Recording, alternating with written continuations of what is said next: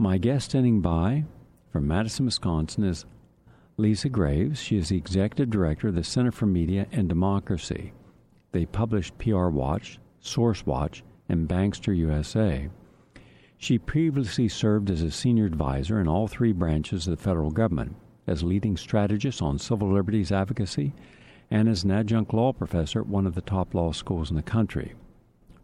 Her former leadership posts included Deputy Assistant Attorney General at the U.S. Department of Justice, Chief Counsel for nominations for the U.S. Senate Judiciary Committee, and Senior Legislative Strategist for the American Civil Liberties Union on national security and surveillance policies. She has testified as an expert witness before both the Senate and House and has frequently appeared as an expert across the different radio and television networks.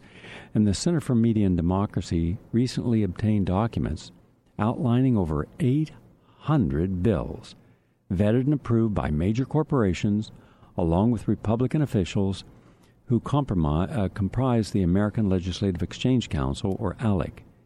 Now, it's been discovered that these bills are designed to rewrite state laws and target just about every area of American life. So when major corporations find that it's in their interest to privatize the prison system, well, how can they do that? They have to have people in those cells. Well, how do you get people in a prison cell? Why don't you put them in there for 20 years for having a small amount of marijuana? In some cases, in some states, that's the law. They also don't like unions or workers' rights. They don't like civil liberties. They don't like corporate oversight. They don't like health care. They don't like utility taxations. For all of these, they have the power to change the legislation. Let us say hello now to Lisa Graves to take us on this journey of understanding. Nice to have you with us today, Lisa. Oh, thanks, Gary. Thanks for having me on.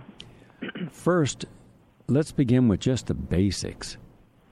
Most people are of the impression that their state legislators, when they bring a bill to in a committee or a law into a state, that it's meant to help the citizens, the constituents. If they're going to change any law, it's because to better protect the citizens. Now you're telling us that after this investigation, over 800 pieces of legislation were proposed. You'll tell us how many actually passed in some form that did not represent the needs of the citizens of a given state, but rather these special interests working behind the scenes, all with non-transparency, so that your legislator would come out looking as if they were really doing something. And since the average person doesn't know diddly squat about what goes on in their own state capital, it's a very arcane process. Most people have lives to live and don't pay attention to what's happening until it's long after the fact. Take us step by step through this entire process to show us whether or not this is ethical, moral, legal, or not, and what have been the consequences. The forum is yours. Well, I think a lot of people have learned about how a bill becomes a law through their high school or college civics classes. And, while I think most Americans understand that there is a certain amount of lobbying that does go on by various special interests, what ALEC is very different than what anyone really may expect happens. I'm someone who's been in government and also has been a lobbyist, and I have, for instance, asked for legislators to consider changes to make the Patriot Act less harmful to civil liberties. And some members were interested in those changes and some members were not. But I've never gone into a meeting or gone to some resort where I've actually been given an equal vote to legislators on proposed changes to the law. And that's what really happens through ALEC. So ALEC is an organization that was founded about almost 40 years ago, and it's really flown below the radar screen for most Americans. The most famous ALEC in America isn't the American Legislative Exchange Council, but ALEC Baldwin. And there's a lot of things that people need to learn about the other ALEC, the American Legislative Exchange Council. ALEC is an organization that it says that it has almost 2,000 legislators as members. And while it describes itself as the largest nonpartisan and independent group of legislators in the country, in fact, over 98% of its revenue which is about $7 million a year, over 98% of its funding comes from corporations and sources other than those legislators. So really, ALEC is a corporate lobby, in the words of my colleagues at Common Cause. What it is a corporate bankrolled organization that pushes a corporate agenda in the states through these legislators. And how that happens is that ALEC gives what it calls scholarships to your state legislator to travel to a resort in another state to meet behind closed doors with corporate lobbyists in meetings where the press and the public is not allowed to be. And in those meetings on ALEC task forces, corporate lobbyists and state elected officials, politicians, actually vote as equals on templates to change our laws. So to date, they've voted on well over 850 bills as model bills, as ideal bills to be passed in the various states. And each year, ALEC has bragged and boasted that in the 50 states in the country, over 1,000 ALEC bills get introduced across those 50 states, and at least 20% of them become law, meaning they become legally binding on the rest of us. And yet most of us have never heard of ALEC. And that's in part because ALEC claims it doesn't lobby, which is quite shocking given the documentary evidence that we have and that others have. And so ALEC doesn't disclose its role to state citizens through public filings showing its influence on these bills. But privately, ALEC boasts to its corporate members that their agenda advances because of ALEC, because these bills are pre-approved by ALEC corporations and ALEC politicians behind closed doors. And then many of these legislators come back to your state house and introduce these bills cleansed of any reference to the fact that they were pre-voted on by corporate lobbyists sitting as equals, unelected, unaccountable corporate lobbyists sitting as equals with your elected state official, and then ratified by ALEC's board as an ideal or model bill for the nation. And so we've been shining a spotlight on that through our website, ALEC Exposed, ALECEXPOSED.org. And we have been working to highlight ALEC's role in a number of very controversial measures that make us less safe and that harm our economic prospects as a people. I appreciate that overview. Does it only relate to the state legislatures, or is it also in any way involve pushing laws at the federal level?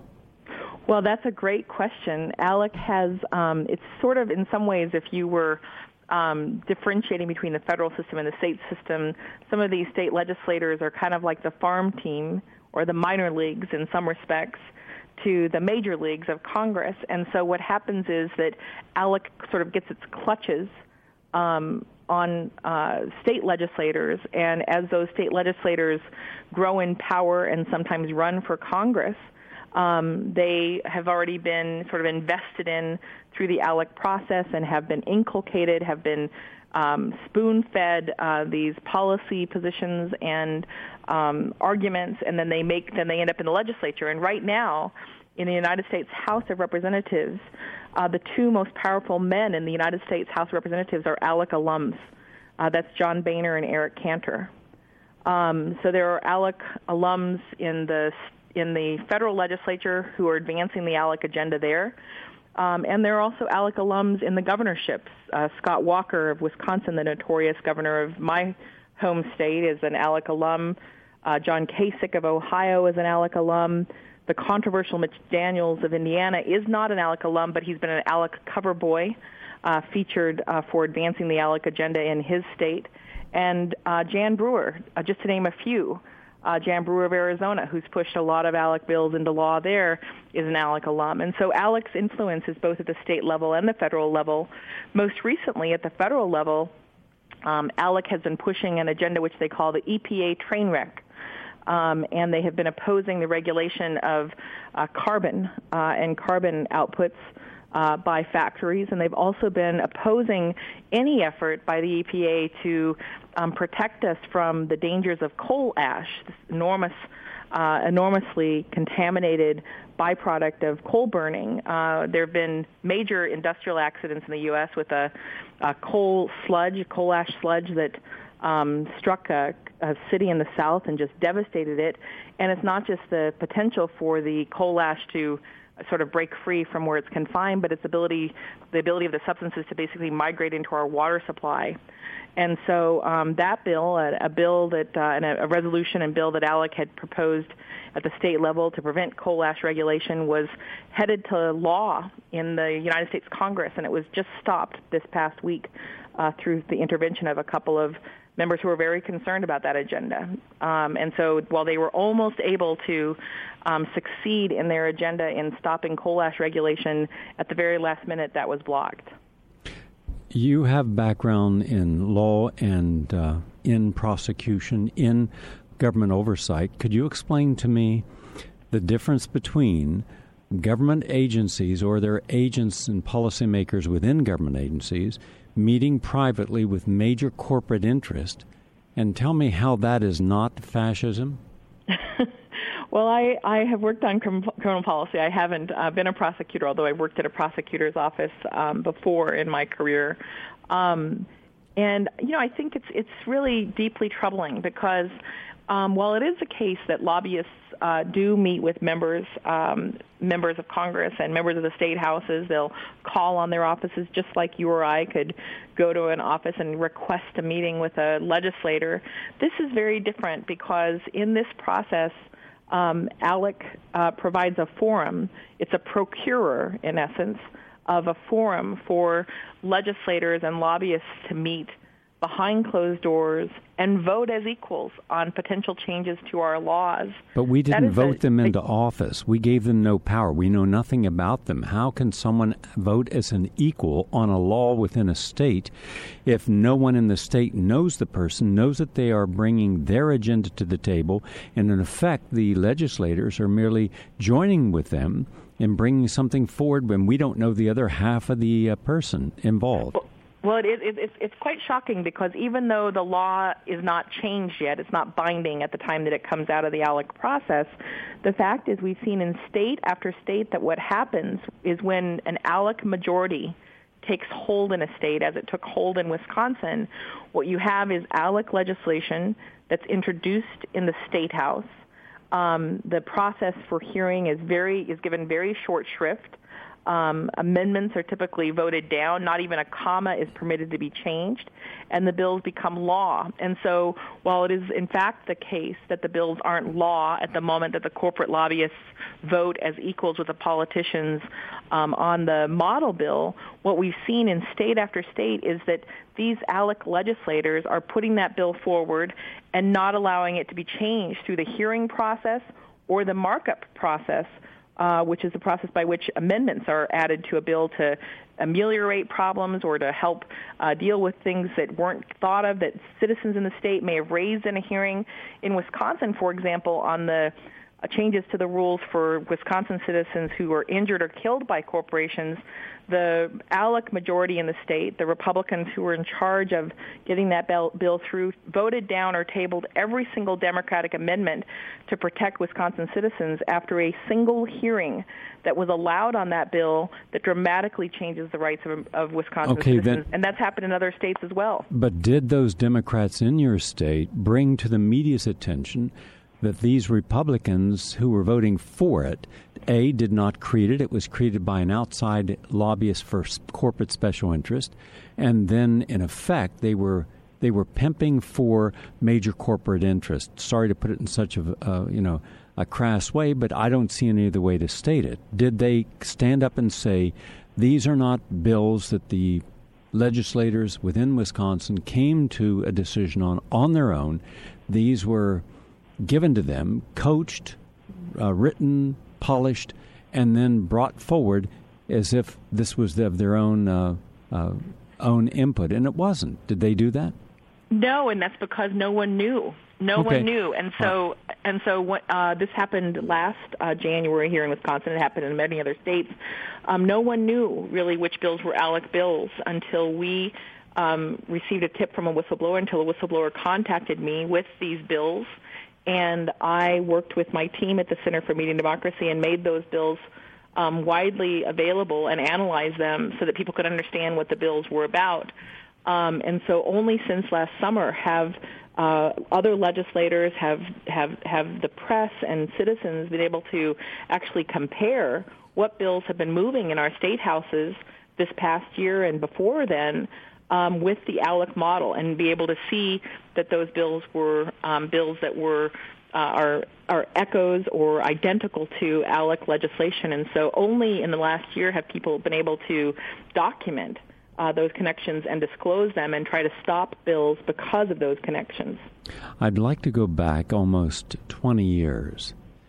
At that time, I was receiving calls from a few individuals within New Jersey and New York and Connecticut, within the range of the radio station I was on, both on ABC Radio Network as well as WBAI, the non-commercial radio program. And I was being told, Gary, there's a law that's imminent that's going to mean that unless you're a registered dietitian, you will not be able to practice nutrition in this state. And I thought, that's strange. Well, okay, are you talking about if you're a nutritionist from a diploma mill? No, we're talking about a legitimate Harvard PhD. You would not be able to practice and call yourself a nutritionist. And I said, okay, so I looked into it, and indeed I saw an egregious examples. Not only was it egregious in what it limited, but there are actually fines and severe penalties, legal penalties, if a person was found in violation. So we met with some state legislators and asked them, come on the air and talk about this. And in New Jersey specifically, they did. Now, over the next 7 years, that same piece of legislation was brought up at least 6 times. In each case, by very narrow margins, the people in my audience, in fact, the largest number of listeners in my audience are from New Jersey, they called, they lobbied, and the people won. And then one day, out of the clear blue, I get a call and say, well, they just passed it today. Now, no one knew, and I hadn't heard that it was being passed. I contacted the legislator who had been on our side before. And I said, what happened? And she said, Gary, it comes down to this. The American Dietetic Association was all over this and had been from day one. And I needed to get a bill that I have passed. And the deal was, if I give my vote on this, they will give me their vote. And that's politics. I'm sorry. I wish it weren't so. The same identical bill popped up in all 50 states. But now they had one state to use as a template. I mean, almost instantly. And I'm thinking, how in the world would all 50 states know about what went on in New Jersey? How would they all have the same language in their bill? Who's driving this? And I couldn't get behind the scenes. All I knew is the American Dietetic Association, a contemptible organization that I hold in total disrespect because of all of its magazines. I have a whole catalog. I was going to bring a major class action lawsuit against the American Dietetic Association, and still may, and based upon how many people have become sick because of ads they have placed for products and foods that are wrong, and even their teaching. And being a registered dietitian, graduating in dietetic school before I went on to my advanced degrees in nutrition and a PhD in clinical nutrition from Union Graduate School, I can tell you that there was no dietitian in the country, dietitianist, that I would have trusted with my health because their ads, sugar's good, not to worry, and all these things. And then you see the people sponsoring, giving money, the Coca-Cola and these other people. In any case, I didn't know about ALEC. Now, there is no question that when we look and see who are the ALEC companies, the sponsoring, they're all the companies, all the fast food companies. So it's simple. If you get legislation in there that only a registered dietitian can practice nutrition within a state, either free or fee, so even if you wanted to donate your time, you couldn't get away with it. And then they passed them, and some were egregious. I remember once in Ohio, I got a call from a woman who has a master's degree in clinical nutrition from UCLA. And she said, what do you suggest? I'm about to lecture in Ohio, and I was just informed that because I'm not a registered dietitian, I could actually be arrested and have a $5,000 fine. I said, well, where in Ohio? And she told me, I said, well, I'm from the Ohio. I was born and raised in Parkersburg and right across the Scalpry Bridge is Ohio, and I also lived in Steubenville, Ohio, and I live in Weirton, West Virginia, across the river, and in Wheeling. I said, so you're only about 20 miles away from the border, cross over where they don't have that, and then give your lecture. And she's, well, how am I going to get the people coming to my lecture? And sure enough, when she went to the lecture, there were two people there, she said, with tape recorders and suits, listening to see if she gave any information. So she said, I'm sorry, the law is such here, I cannot give a free lecture on health in this hospital. So she asked the people who would join her, and they drove some 17 miles across the border, and in a church there, she gave a lecture to a far smaller audience, but it kept her out of trouble. Now, it's hard to imagine. I did a series of broadcasts with her at the time. It's hard to imagine that in a country that respects our First Amendment, that you could actually go to jail and be fined if you talk about health for free in one of these states. Now, that's got Alex's rotten, crummy, degenerate fingerprints all over it. And I believe we should be looking to see about bringing some class action lawsuits or some litigation. We've got to get these people into court so we can do discovery and see all their nefarious acts. In any case, we now know that the people who are behind this, why would you want a law that only a registered dietitian and not a nutritionist? Because a nutritionist today, they are more rounded. They look at exercise, environmental factors, stress factors, body-mind factors, quality of diet, and they absolutely reject any qualified nutritionist I know today. Absolutely rejects the standard American diet, high in fats, but a dietitian worships the crap old, look at them. They're a mess. They're a mess intellectually. They're a mess physically. They give you a garbage diet. And in 1 year, I documented 50,000 Americans died of malnutrition. They contracted in a hospital from dietitians. So on the one hand, you're not going to ever be told, don't drink your colas, don't eat your hamburgers, don't eat your French fries, don't eat your other food, and don't worry about disease. Just have your protein, fats, carbohydrates, and that's it. So you can start getting good nutritionists in there. Nobody will ever again go to a dietitian unless they're a holistic dietitian and went on and did additional studies. Your thoughts? Well, I would love to look in to the record more to see about any links between the funders or donors to the American Dietetic Association and ALEC to see where that overlap is, because it's certainly the case that we've seen a number of corporations that are benefit from the sale of these, very sugary drinks who were members of ALEC. For example, earlier this year, Pepsi Cola and Coca-Cola both dropped out of ALEC. They said that they were only in ALEC because they were opposing beverage taxes, basically, that were being proposed in cities like New York and elsewhere to deal with this incredible outbreak, this tremendous plague of diabetes that is happening in the country. So they tried to claim that they were only in ALEC for that reason, and they shouldn't be held accountable for ALEC's legislation on the gun issue.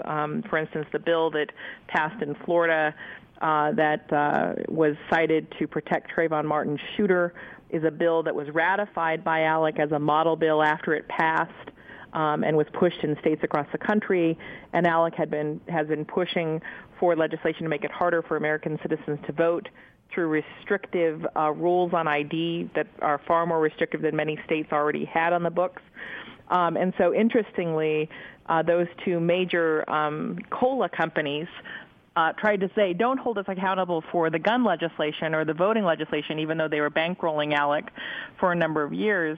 They said we were just in it for the sugary drinks that we didn't want regulated, and so there's just no doubt that in that area and numerous other areas you have corporations that are pushing bills basically to protect their bottom line, but that don't necessarily have the interests of American citizens at heart. There are bills within the ALEC portfolio, so that if your state legislators are ALEC legislators and they say that you can't regulate GMOs, genetically modified substances, to say that you can't regulate certain pesticides, or to say that you can't limit the ability of these factory farms or factory farm industrial farming operations to be put in your neighborhood, so that you can't use your local government. You can't go to your city or your county and pass laws through local democracy to protect yourselves against these GMO products or against these pesticides or against having a nuclear plant sited in your backyard.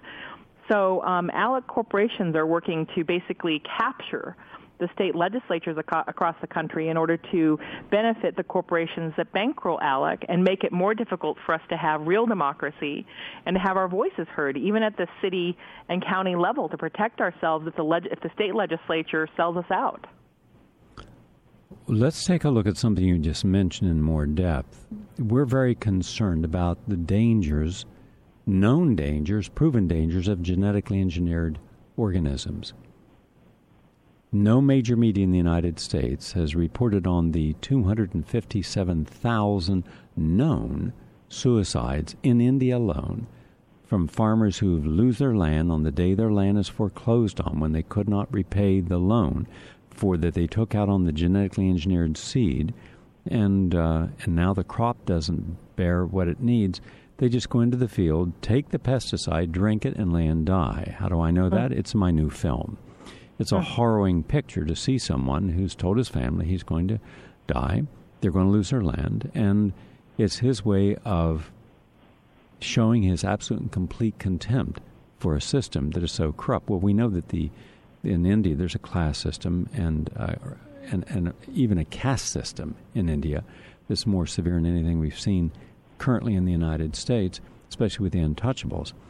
And there's no help for these farmers. And yet Monsanto is the biggest promoter in India of genetically modified seeds. Now, when you look at Monsanto's background and you look at how many times they've been held accountable and paid fines, hefty fines, for acts that you and I, if we engaged in, we would end up in jail. And yet the American media has not touched the background of any of these corporations. Example, they haven't touched anything about the danger of genetically engineered organisms, how highly litigious Monsanto is about going after farmers, even farmers, organic farmers, who may have a seed from an adjacent farm dropped by a bird or wind or a storm onto their property, and then they say, oh, we're suing you because you have a seed that you didn't sign a contract for us, and end up winning, bankrupting the farmers. We have that in our film as well. And yet this very nefarious reputation is never brought up when these people have the power of the media to convince people and legislators that we need genetically engineered material.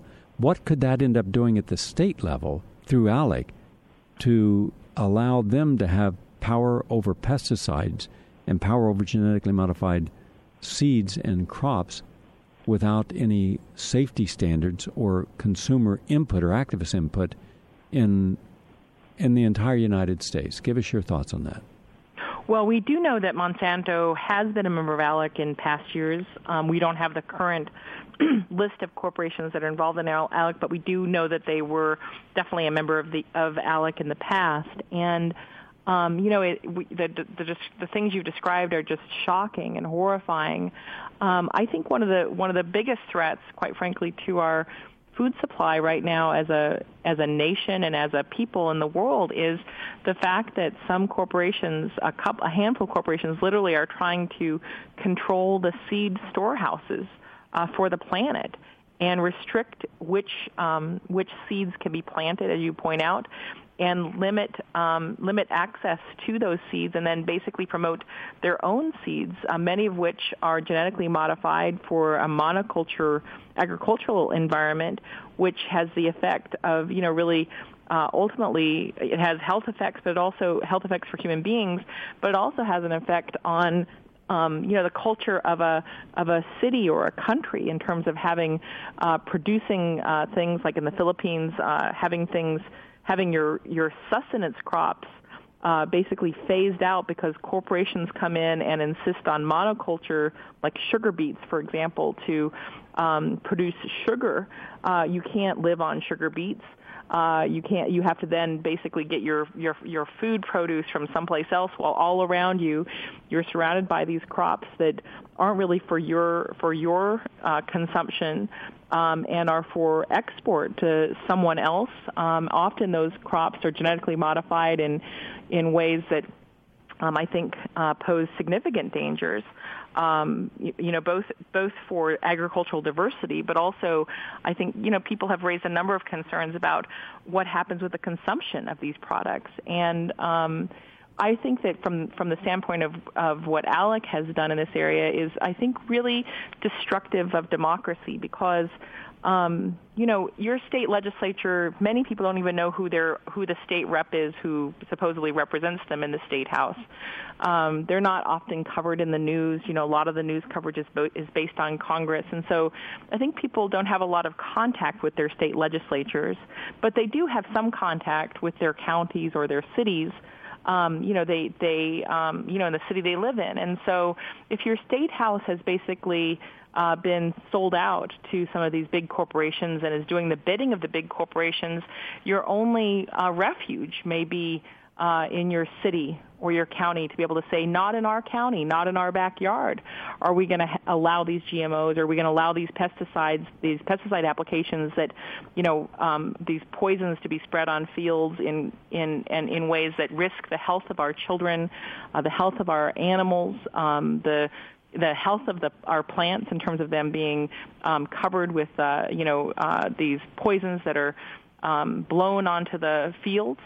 The notion that you as a person in this country, as a citizen in this country, can't exercise local democracy to protect yourself through your local city or county from some of these dangers, that you'll be blocked in doing so by a state house that might be basically bought and sold by some of these corporations is just, it's astonishing and outrageous.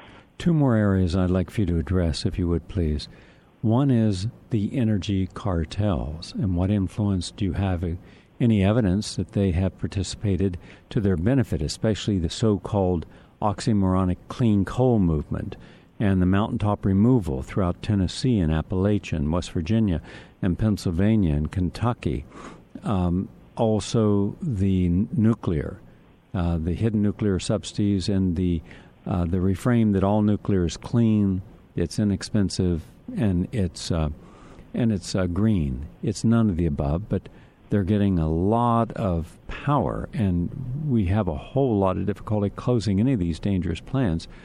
And also with gas hydrofracking, especially on the Marcellus Shale, which goes through New York and Pennsylvania and Ohio, and where the governor of New York is going to open up gas hydrofracking on the poorest counties like Tioga County and the others bordering Pennsylvania, where the inducement or the sales pitch, we'll put these wells up, won't be a problem, it's going to bring jobs, it's going to bring revenues to you, not realizing that when you look at the actual amount of revenues that they get, it's almost nothing. The amount of destruction and devaluation of the property, and hence the tax base, is substantial, and the pollution of the environment is almost it's one of the most devastating things you can do, with 200 different chemicals and millions of gallons of water pumped down these holes. What have they been doing, if anything, that you're aware of with ALEC? Well, that's a terrific question. It's quite clear that ALEC is a major vehicle for these energy corporations, these polluting corporations, to advance their agenda. On the issue of coal, Peabody Coal, which is I think one of the largest privately held corporations in the world, and certainly is a major corporate entity in the world of coal. It's an ALEC member. It's also a state co-chair in some states in terms of pushing its agenda in particular states. And ALEC's agenda in this area is quite clear. ALEC has had numerous bills and resolutions that oppose the very idea that there's climate change is happening. It has pushed opposition to any measures to really deal with climate change, including even regional agreements among states to deal with greenhouse gases. And then last summer, sort of basically after we launched ALEC Exposed, they had a sort of strange session in which they were sort of starting to pivot on climate change, because they had a session called Warming Up to Climate Change, How Increased CO2 is Good for You.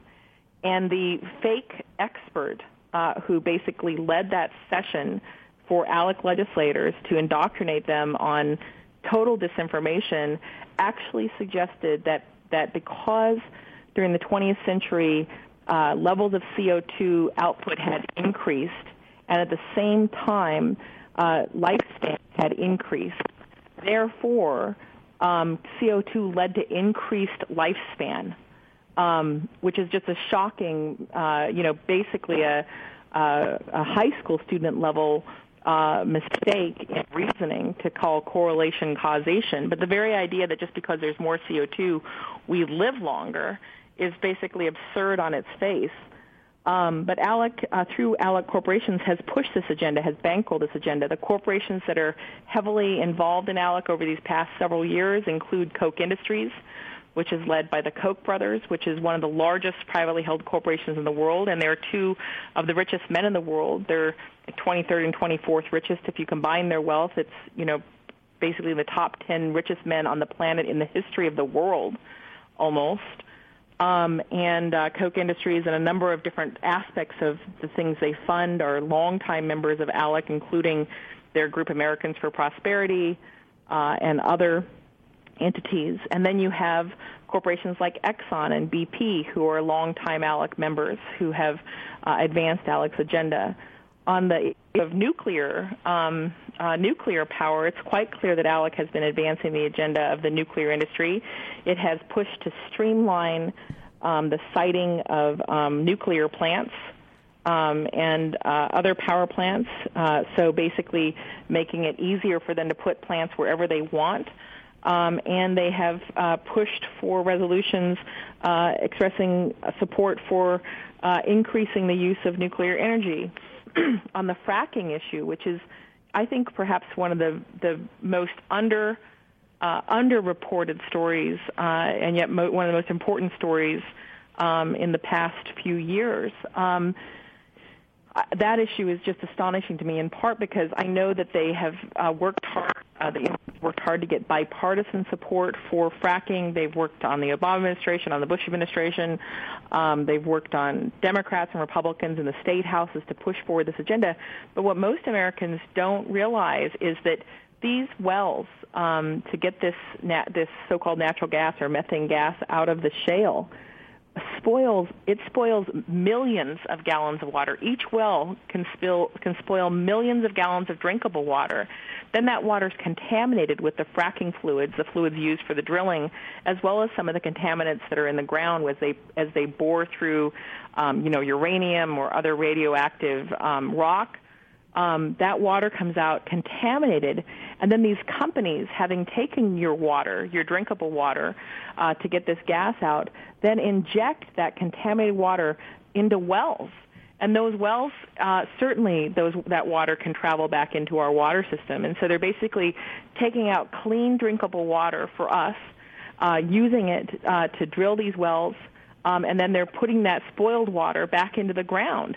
It's astonishing. And I think if Americans understood the choices they were facing, water is a renewable resource, but it's not fully renewable. We're wasting and squandering enormous millions, if not billions, I think it's far closer to billions, of gallons of water on fracking. We just recently covered a story in Pennsylvania where a corporation, a water company, basically a for-profit water company, bought a mobile home park in order to take out millions of gallons of water from the Susquehanna River. Just steal the water, basically, take it, claim that it's theirs for the taking for free, to pump off to use in drilling. And we're not being asked as a people what choice we would make between being able to drink water and preserve our drinking water and have these corporations have access to these natural gas wells. And the other piece that has not been told is a piece I've been working on for the last 3 years almost, since I first started looking at fracking. I discovered that the export rates for natural gas in this country are skyrocketing. And so what you have is people in this country being told that we've got to drill in New York and Pennsylvania in order to get this gas out for our national security. It's for our own national security that we access these wells. And what we see is that a significant portion of this gas that's being harvested that can't be stored easily for long periods. Once it's harvested, they want to use it. That a significant portion of gas and an increasing amount every single year is being exported to other countries.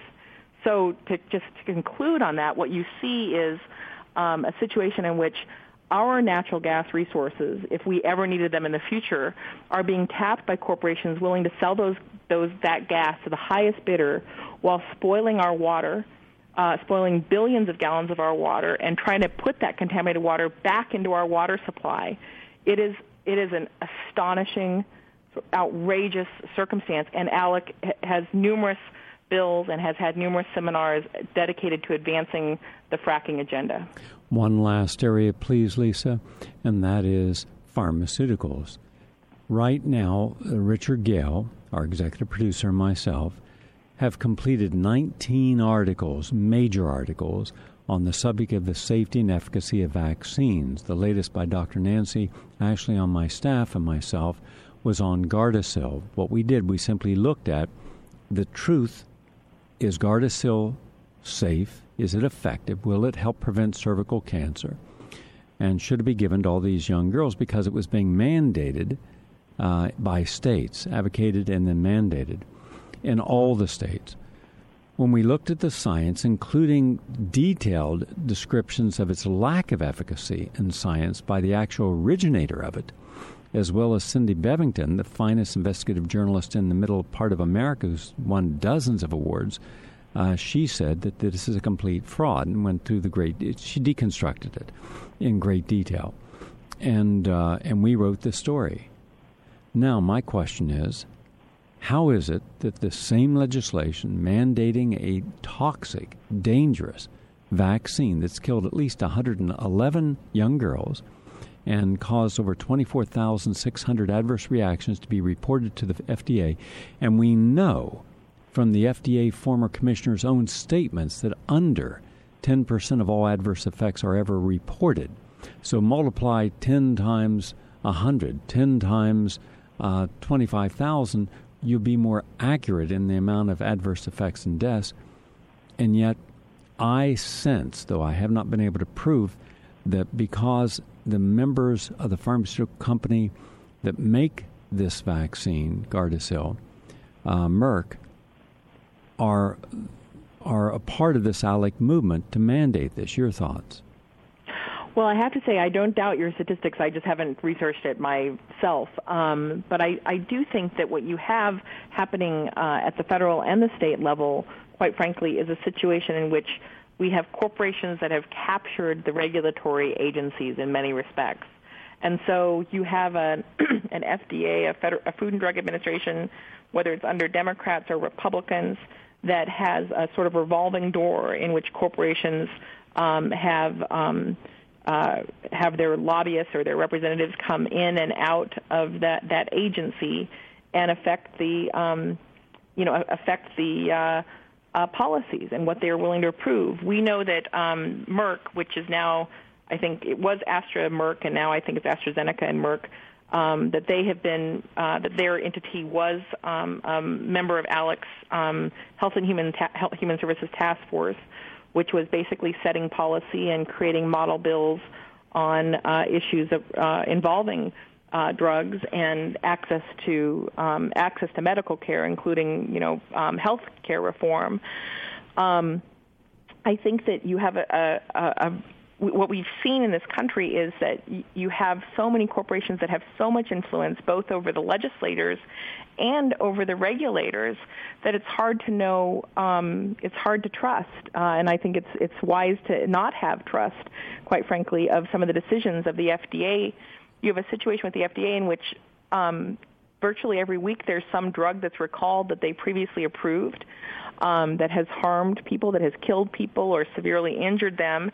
Meanwhile, ALEC, the American Legislative Exchange Council, has pushed a bill that would bar you from suing if a drug was approved by the FDA.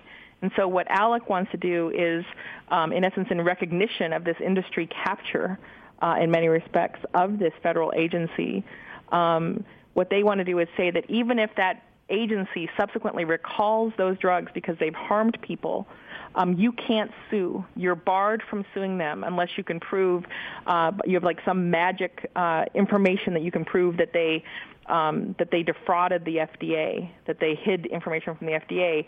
Good luck proving that. The fact is that bill is designed to prevent you from holding those corporations, those multi-billion-dollar corporations, accountable for the damages done by their drugs. Whether it's in the case of a vaccine like Gardasil, which you've cited the statistics that you've observed, or whether it's in the case of a heart medicine or a contraceptive. What ALEC wants to do is make sure that you cannot recover if your child, your spouse, or your parent dies or is severely injured as a result of a drug just because it was approved by the FDA. You're out of luck. You're out of court. Now, one area that's of big concern to a lot of people is finance. Are you aware of any legislation that has occurred at the state levels to protect the bankers and the hedge fund companies, the equity partnerships, the speculators in commodities from oversight or repercussions for their actions? What role has ALEC played on behalf of the financial community? Well, ALEC has played an extensive role in that area as well. ALEC has approved a resolution opposing the Consumer Financial Protection Board or agency, the CFPBA or CFPBC, which was the one major reform really that was passed after the Wall Street meltdown. So ALEC is on record opposing the creation of new regulations to protect American consumers in the wake of the gambling on Wall Street and the policies on Wall Street that just crushed and wrecked our economy. So they've opposed that. But they've done more than that. ALEC has a number of bills that basically protect some of the richest corporations in the world from regulation. And so they have opposed limits on usury or interest rates. Basically, they've opposed being able to put ceilings on credit card rates. They have opposed trying to have any caps on ATM service fees. They're in the pocket of the banks and of the financial services industry. The idea that there should be no limit on what interest can be charged or what fees a bank can charge is pretty astonishing. And in fact, they have other provisions that help those industries in other ways. I mean, for me to look at their bills and see them oppose having a Consumer Financial Protection Agency, oppose having any limit on interest rates, oppose having any limit on ATMs is pretty outrageous. You have credit card companies that basically jack up your rates through some fine print, and you don't even know that they necessarily have had the so-called right to do that, and you have no recourse. And what ALEC wants to do is to bar Congress and to bar the government at any level from being able to impose any caps or limits on those rates by credit card companies and by ATMs. And furthermore, they want to bar the ability to have a Consumer Financial Protection Agency to try to prevent some of the problems that led us into the financial crisis that we're all suffering from right now. My last issue, if you would address, please, is a ethical issue.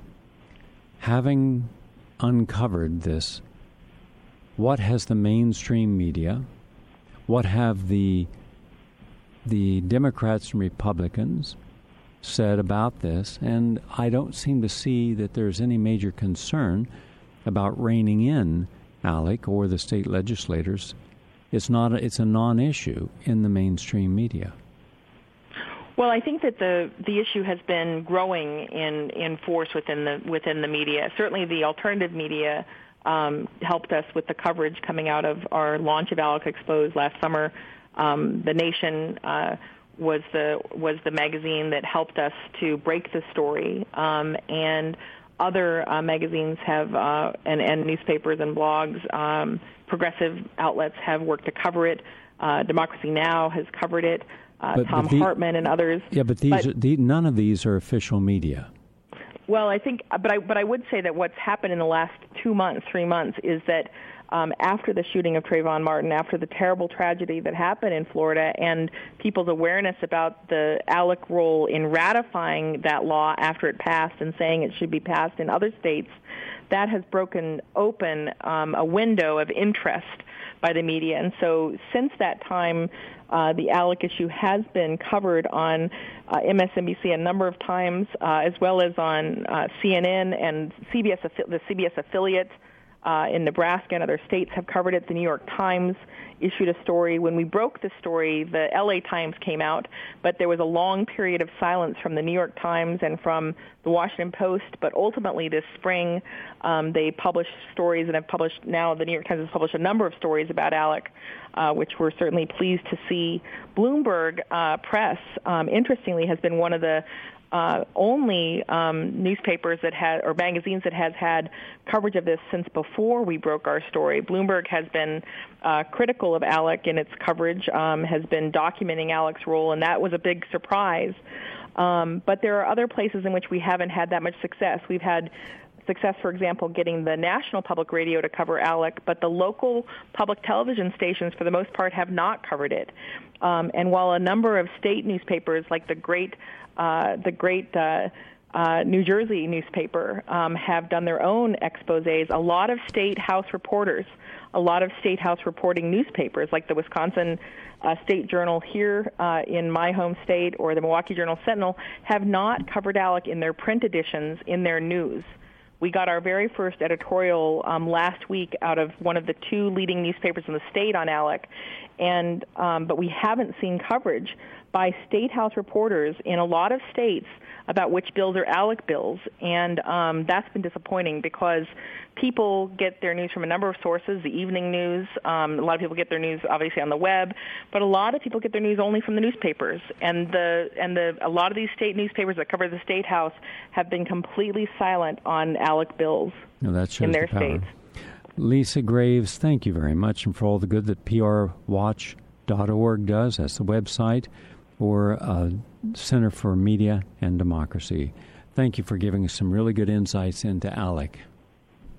Thank you, Gary. Thank you so much for having me on. I always learn so much when I talk with you. Thank you.